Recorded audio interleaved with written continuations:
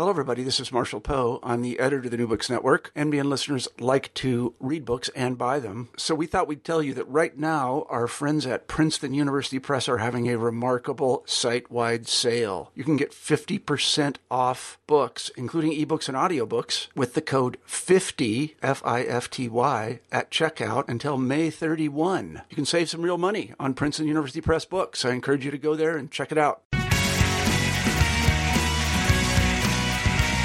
Welcome to the New Books in Political Science podcast. My name is Heath Brown. Today I'll be talking to the author of Women of Power, Half a Century of Female Presidents and Prime Ministers Worldwide. The book is published by Policy Press this year. Hope that you really enjoy the interview that I did recently with the author.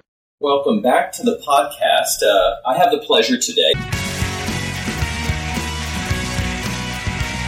Welcome to the New Books in Political Science podcast. My name is Heath Brown. Today I'll be talking to the author of Women of Power, Half a Century of Female Presidents and Prime Ministers Worldwide. The book is published by Policy Press this year. Hope that you really enjoy the interview that I did recently with the author. Welcome back to the podcast.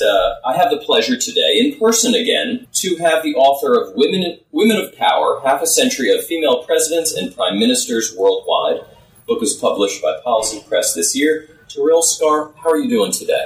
Oh, I'm fine. I'm here for the UN Women's Commission. Yeah, it's wonderful to have you. You are currently senior researcher in women's studies at the Norwegian Institute of International Affairs. Positions in your career: president, director, member of parliament. How do we address you? What is the appropriate title for you right now? I never know, because I've had so many titles, but most of them are not, lifelong. So, but I would say that I'm a researcher, I'm an author, and I'm an activist. I have been very active in politics, but I'm actually not that now. And if you then want to give some of the titles, formal titles I have had, I just say make your choice. Mm-hmm. Well, you have so many titles, so that is sort of a luxury to have, and apologies for some of the background noise. We're recording sort of in person here. Let's talk about this book of yours, because that's why you're here. That's why you're here in New York, to talk about the book. I wonder if you briefly lead us to Mexico City in 1975, and tell us about what led you there, and what happened there. This is a big part of the start of the book. This is a pretty major event in world history, we might say. So, who was there? What did you experience, and what did you take away from it for the sort of the path of women's issues ever since? Well, I'm going to say it was a breakthrough. I mean, I was there, as you know, and it was an incredible experience. I mean, I come from a small country, which is Norway. I'm third-generation feminist. My grandmother fought for the right to vote in 1913. And when I grew up after the Second World War, there were no women nearly no women in parliament, nearly no women in governments. What we fought for? And I remember my grandmother, she would kind of say when they got the right to vote, they were ecstatic. They thought that now women and men would govern the world together. It didn't happen. And so I became a feminist already at 12 years old because at school in Norway, the boys would tell me that I couldn't be class responsible because I was a girl. And I went home and I asked mother and grandmother, because I lived with both, can't I? Because I'm a girl, and they said, go ahead. So I went back to class and I said, girls can. And the teacher said, yes, in fact, girls can. He was a male teacher. Well, afterwards it turned out nobody else wanted to do it because it was wiping chalk off the blackboard and opening windows and things. But that meant that already from that time I knew that there were differences between men and women, and they were systematic, and that women were being discriminated. So I was working as a feminist. At the same time, as soon as I had graduated and kind of become a grown-up person, I went to the Norwegian Association for Women's Rights, which my grandmother and my mother had been members of. And there I met a charming group of old ladies who had been fighting for rights all their life. And the fact that all of a sudden there was a young person, they were just thrilled. And they said, oh, wonderful, Tarl. Now listen, we'll manage the rest of the legal formal adjustments. But this will not become reality if people don't go out and engage in politics. So, Tarl, you go out and engage in politics. So when I studied, instead of kind of doing, and there were no feminist groups at the time, and feminism was a no word, and it was an ice age. It was about housewives and economic growth and ice age in my country. So that I managed to get into the Socialist Student Group. I even became chair of the Socialist Student Group. I wrote in a left-wing newspaper where, because there were two elderly men who were very tolerant, they let me also write about social issues and economic issues, but nothing about women's issues. And then we were expelled from the Labour Party, so we made a new party. And by chance, as time went, I then became elected to Parliament in 1973. And and then something was starting to change. The second feminist wave was coming, actually from the United States. And all of a sudden, feminism was a yes word, and they were kind of challenging, the 1,000 flowers were blooming, and all of a sudden I did not have to maneuver managing to do things in spite of being a woman. All of a sudden I could do things because I was a woman.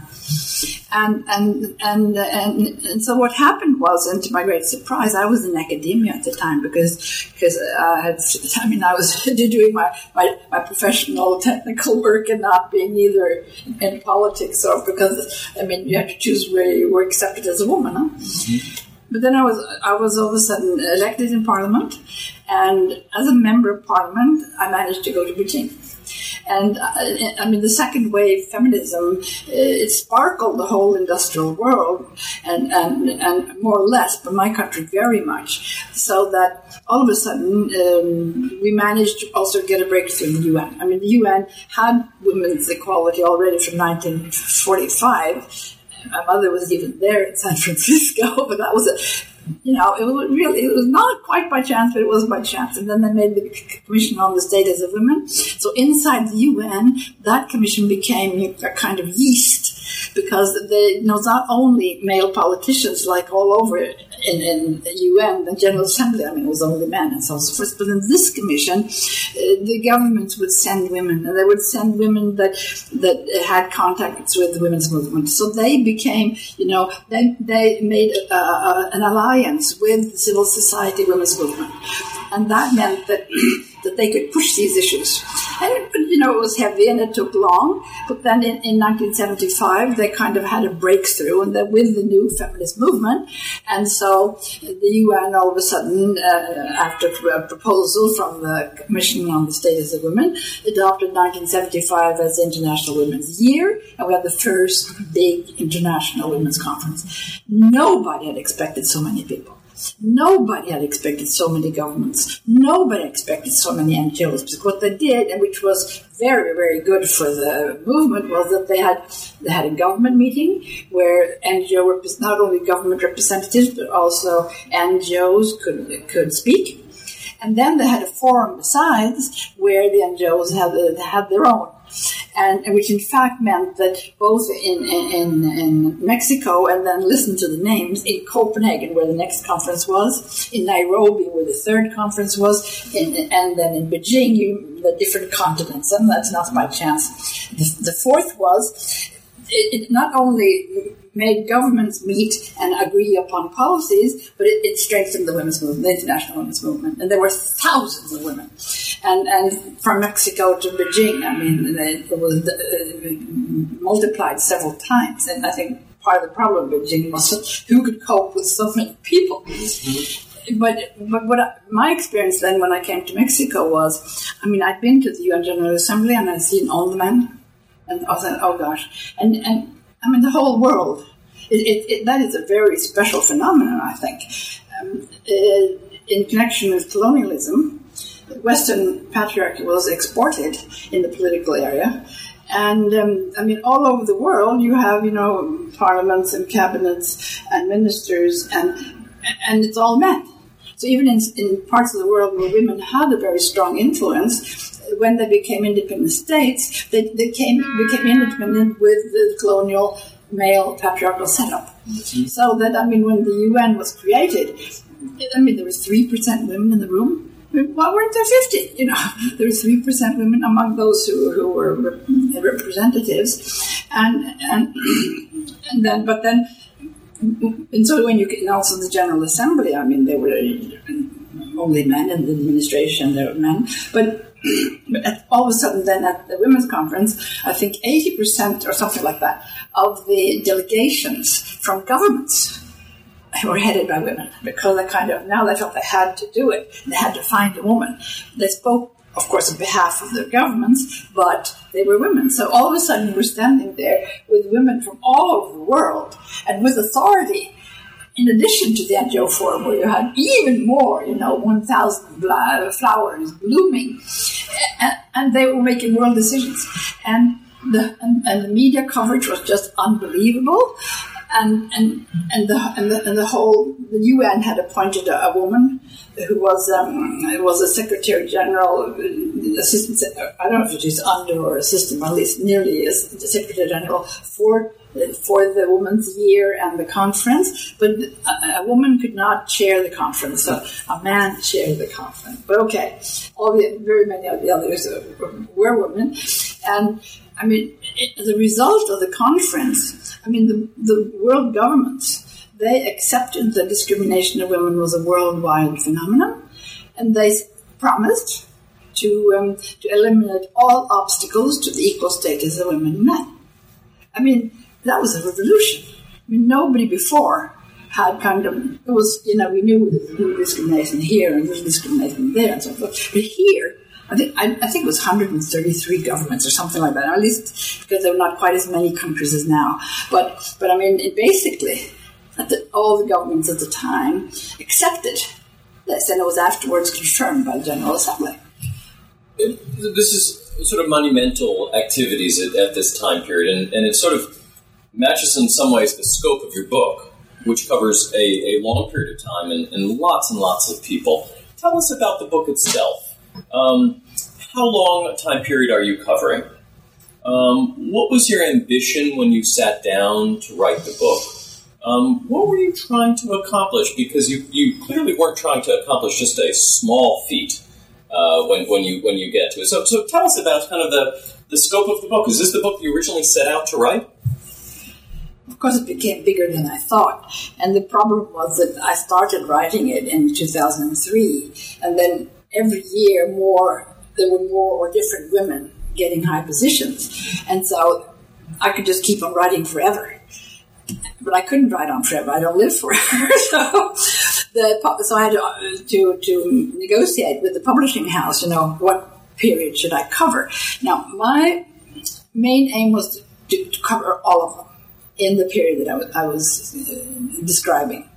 And I started with the creation of the UN in 1945, and where we had then actually, the world had formally accepted equality between women and men.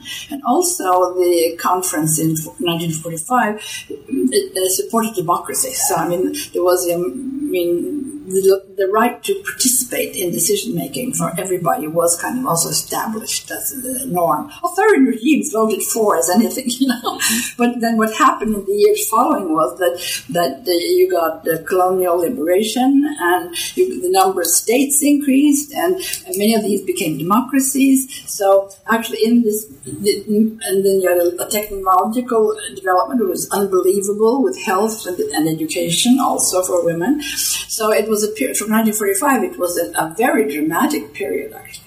And then, at the same time, looking at the statistics about women in politics, there was nearly nobody. And when you came to 1975, it was still nearly nobody. There were some, but very rare.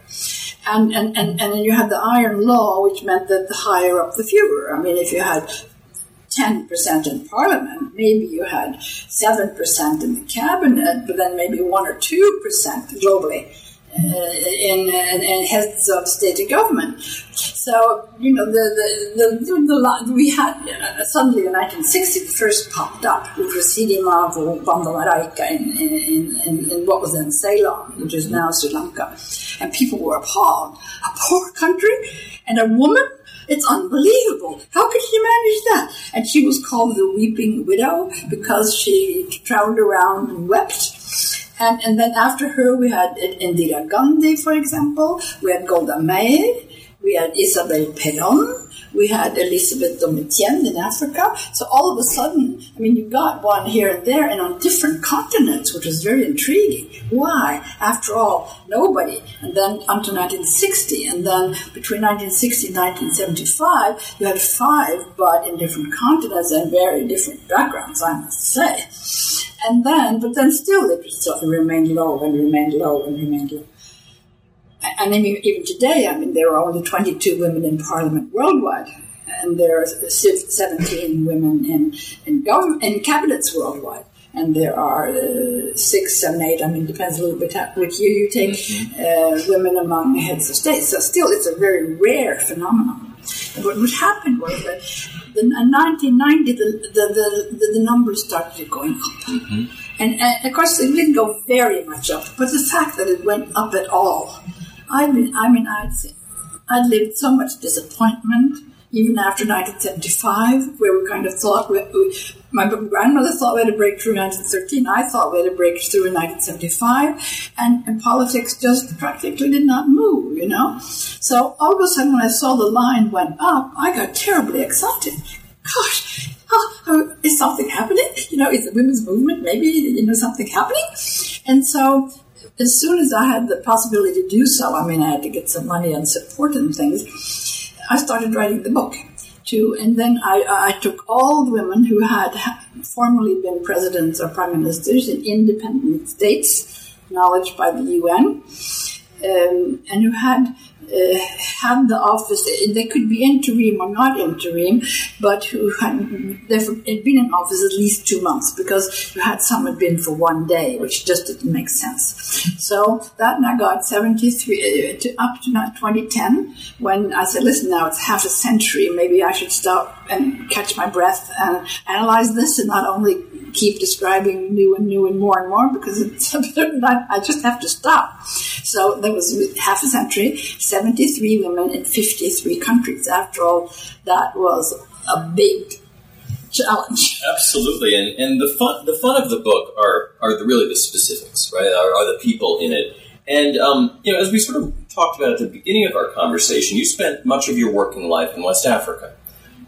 So why has Liberia had such a tradition of women leaders? I think one of the interesting parts of the book is to find these places that have traditions of women in power that might be surprising or unexpected. So you have an expertise in this region of the world. Tell us a little bit of Liberia, some of the women who have attained such positions of power, and why you think it's happened in that country to a greater extent than in some of its neighbors even. If you look at in anthropology and traditional societies, it seems that there have been some societies, particularly in Southeast Asia and in West Africa, where women have had a traditionally much higher role than generally otherwise. This meant very often they were not only farmers, they could also be tradeswomen, and that which meant that they traveled and had contacts. And also you had that political roles. This is along the whole west coast of Africa. From what is now Nigeria to what is now Guinea. And then it's along the coast. When you get inland, it changes. But there the women also would have contact with each other, and for example, they would have dual political systems. In one ethnic group, for example, the men would have their groups and their elders, and the women would have their groups and their elders, and then at the top they would consult. In Ghana, for example, it's the Queen Mother who appoints the king. She's not the king, but she appoints the king.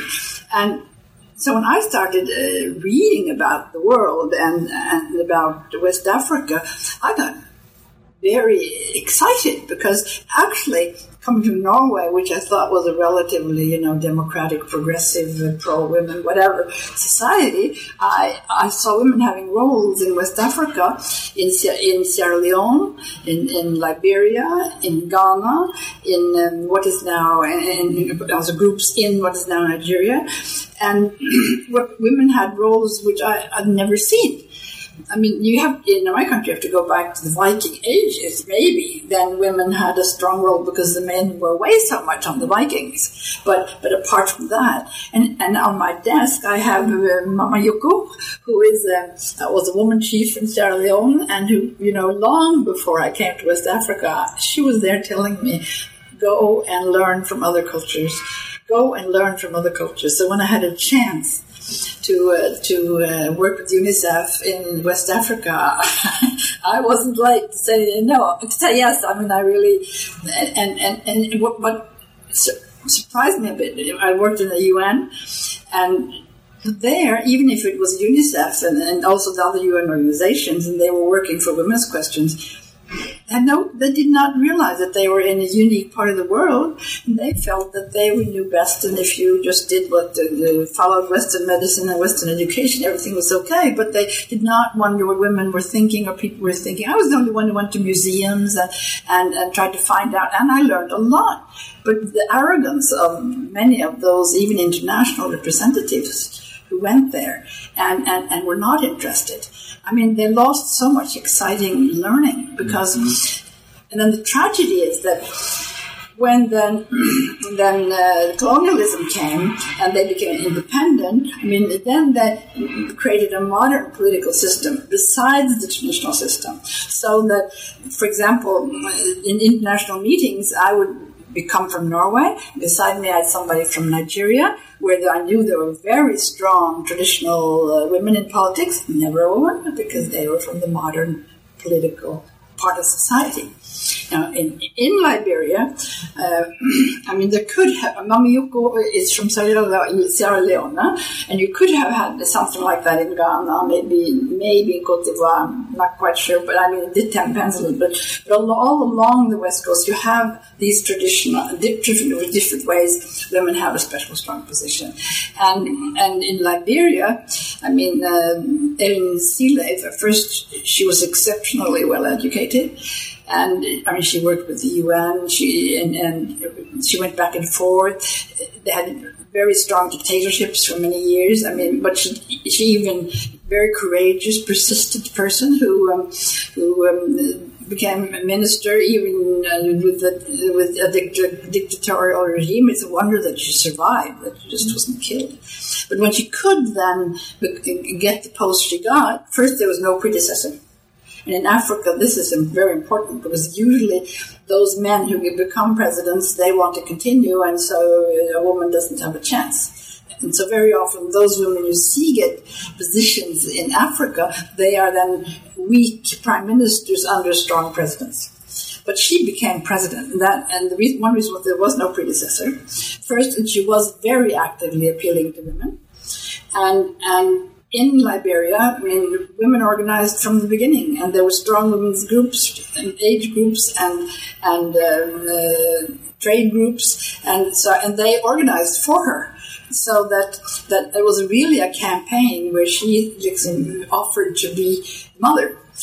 And this country had experienced war and conflict, and women, I mean, as some of them said, men have made a mess of it so long, now let's give women a chance and maybe they can do something better. But there was a woman before her. There was one who actually, in the middle of the negotiations trying to get peace, was a temporary head of state. And because the men couldn't agree on any man, so they took a woman, and she actually negotiated the peace. But then they had elections, and then they elected the wrong man, the warlord, and then they got new war, and then Ellen Sealave came in. And also, I would say the women were fantastic because they were very active. I mean, there's not by chance that Ellen Sirleaf and one of the leading NGO women in Liberia got the Nobel Peace Prize together, because they organized women and they would go and they would occupy the negotiation terrain. I mean, when the negotiators sat there, they would sit around the building. They couldn't get in, but they'd sit around the building. They would threaten to demonstrate naked if men didn't. They would not let the men out, and they would demonstrate naked if the men didn't agree.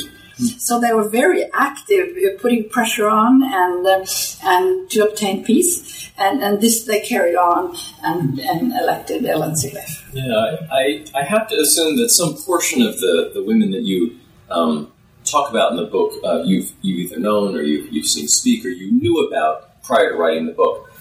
But one of the fun parts of writing a book is the surprises, the things you didn't know going in, the situations you discover. Is there anyone in particular that you write about in the book that was a surprise to you, whose story you didn't know very well, who stuck out as you for someone who has invested a life in these issues and said, even I didn't know the complexity of this person's life or the contribution they made? Is there anyone in this book that you say, well, if you didn't know about this person before, read the book because you'll learn about someone who we all should know more about? That is a difficult question because, well, first I knew about. I've been studying it so long, so I knew about most of them, and also I had been working in the Ministry of Foreign Affairs, and I traveled all over the world, and I had managed before I wrote the book to do some interviews while I was still in the Ministry of Foreign Affairs. So I managed to speak, for example, with Sheikh Hasina in Bangladesh, with Gloria Arroyo in the Philippines, with Claudette Verlet in Haiti. And of course I managed to interview Johan Brundtland in Norway and also Vigdis Finnbogadottir in Iceland.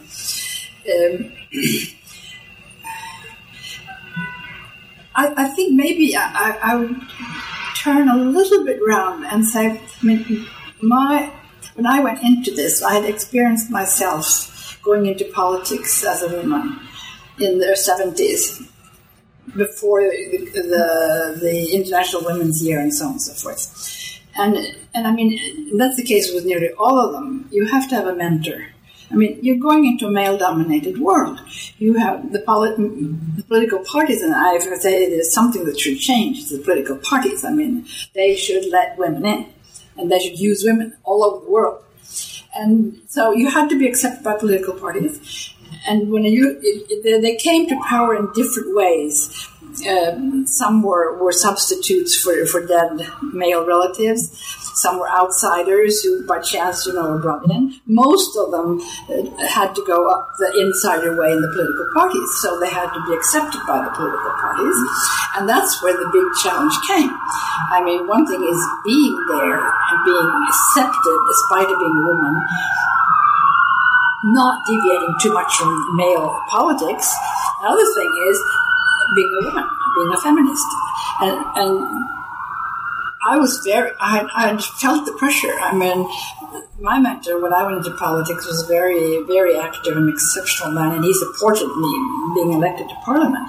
But when the New Women, and that was before the New Women's Movement came, and when the New Women's Movement came, he said, now you don't become like those crazy women, So I felt that the pressure, the cooptation they talk about in sociology, where you kind of it's the subtle the embrace where you lose your breath, which means that you could be there, but you have to promote male-dominated policies. And I was very worried that these women actually were promoting the policies of the men and were not voting policies specifically for women. Mm-hmm. And that was where I really had a positive surprise, because I found they fell into three categories. You had first those who were conforming and who behaved like men. I mean, Margaret Thatcher is an example. But, even Margaret Thatcher, who I define as an anti-feminist, she would not have got her position if there had not been feminists fighting for more women in politics, huh? So, she actually depended on them, but she did not acknowledge it. And then you had the great majority would kind of compromise in promoting women's interest and men's interest and finding a way of doing it. But they would do something for women. I mean, if they would, for example, promote girls' education or health for women, or they would take away reservations from the Convention for Women, or they would do something specifically directed at women. And then you had about a fourth who were outspoken feminists and who said, really, I'm going to fight for women's causes. This is the important thing. And if I should mention one person who I really came to admire it was Michelle Bachelet from Chile. I mean, she in a Catholic country where the norms, the macho norms are so strong. I mean, she had gone into politics. Her father had been tortured by the dictator, and she went into politics, and she even became Minister of Defense, which is extremely difficult being a woman. But she did it in a way where she really tried to change the policies of the military, and that she made them promise not to intervene in civil affairs again, which is an important thing. And when she then became elected president herself the first time, because she's now there for the second time, she put on the TV lights, and there was one man, one woman, one man, one woman, one man, one woman, one man. We were enthralled. They were, 50-50. And she said, I now have 36 measures for women I'm going to implement at once. And, it was just fantastic. So, and she really did, she had some problems with it because she didn't always have enough majority in the parliament. But, she really went doing it. And then she could not be reelected because of the system. Mm-hmm. So what she did, in fact, she became leader of UN Women and then fought for women in the UN for a period. And then she went back, and now she's elected again as president. And I'm very excited to see now how much she's going to try to move things. I think it's very clear what this book is all about, and the variety of stories you tell, but also your interpretations, I think, are just so interesting. Terrell Starr's book is Women of Power, Half a Century of Female Presidents and Prime Ministers Worldwide. It's out and available. I hope that people have the chance to read the book. Terrell, thank you very much for your time today.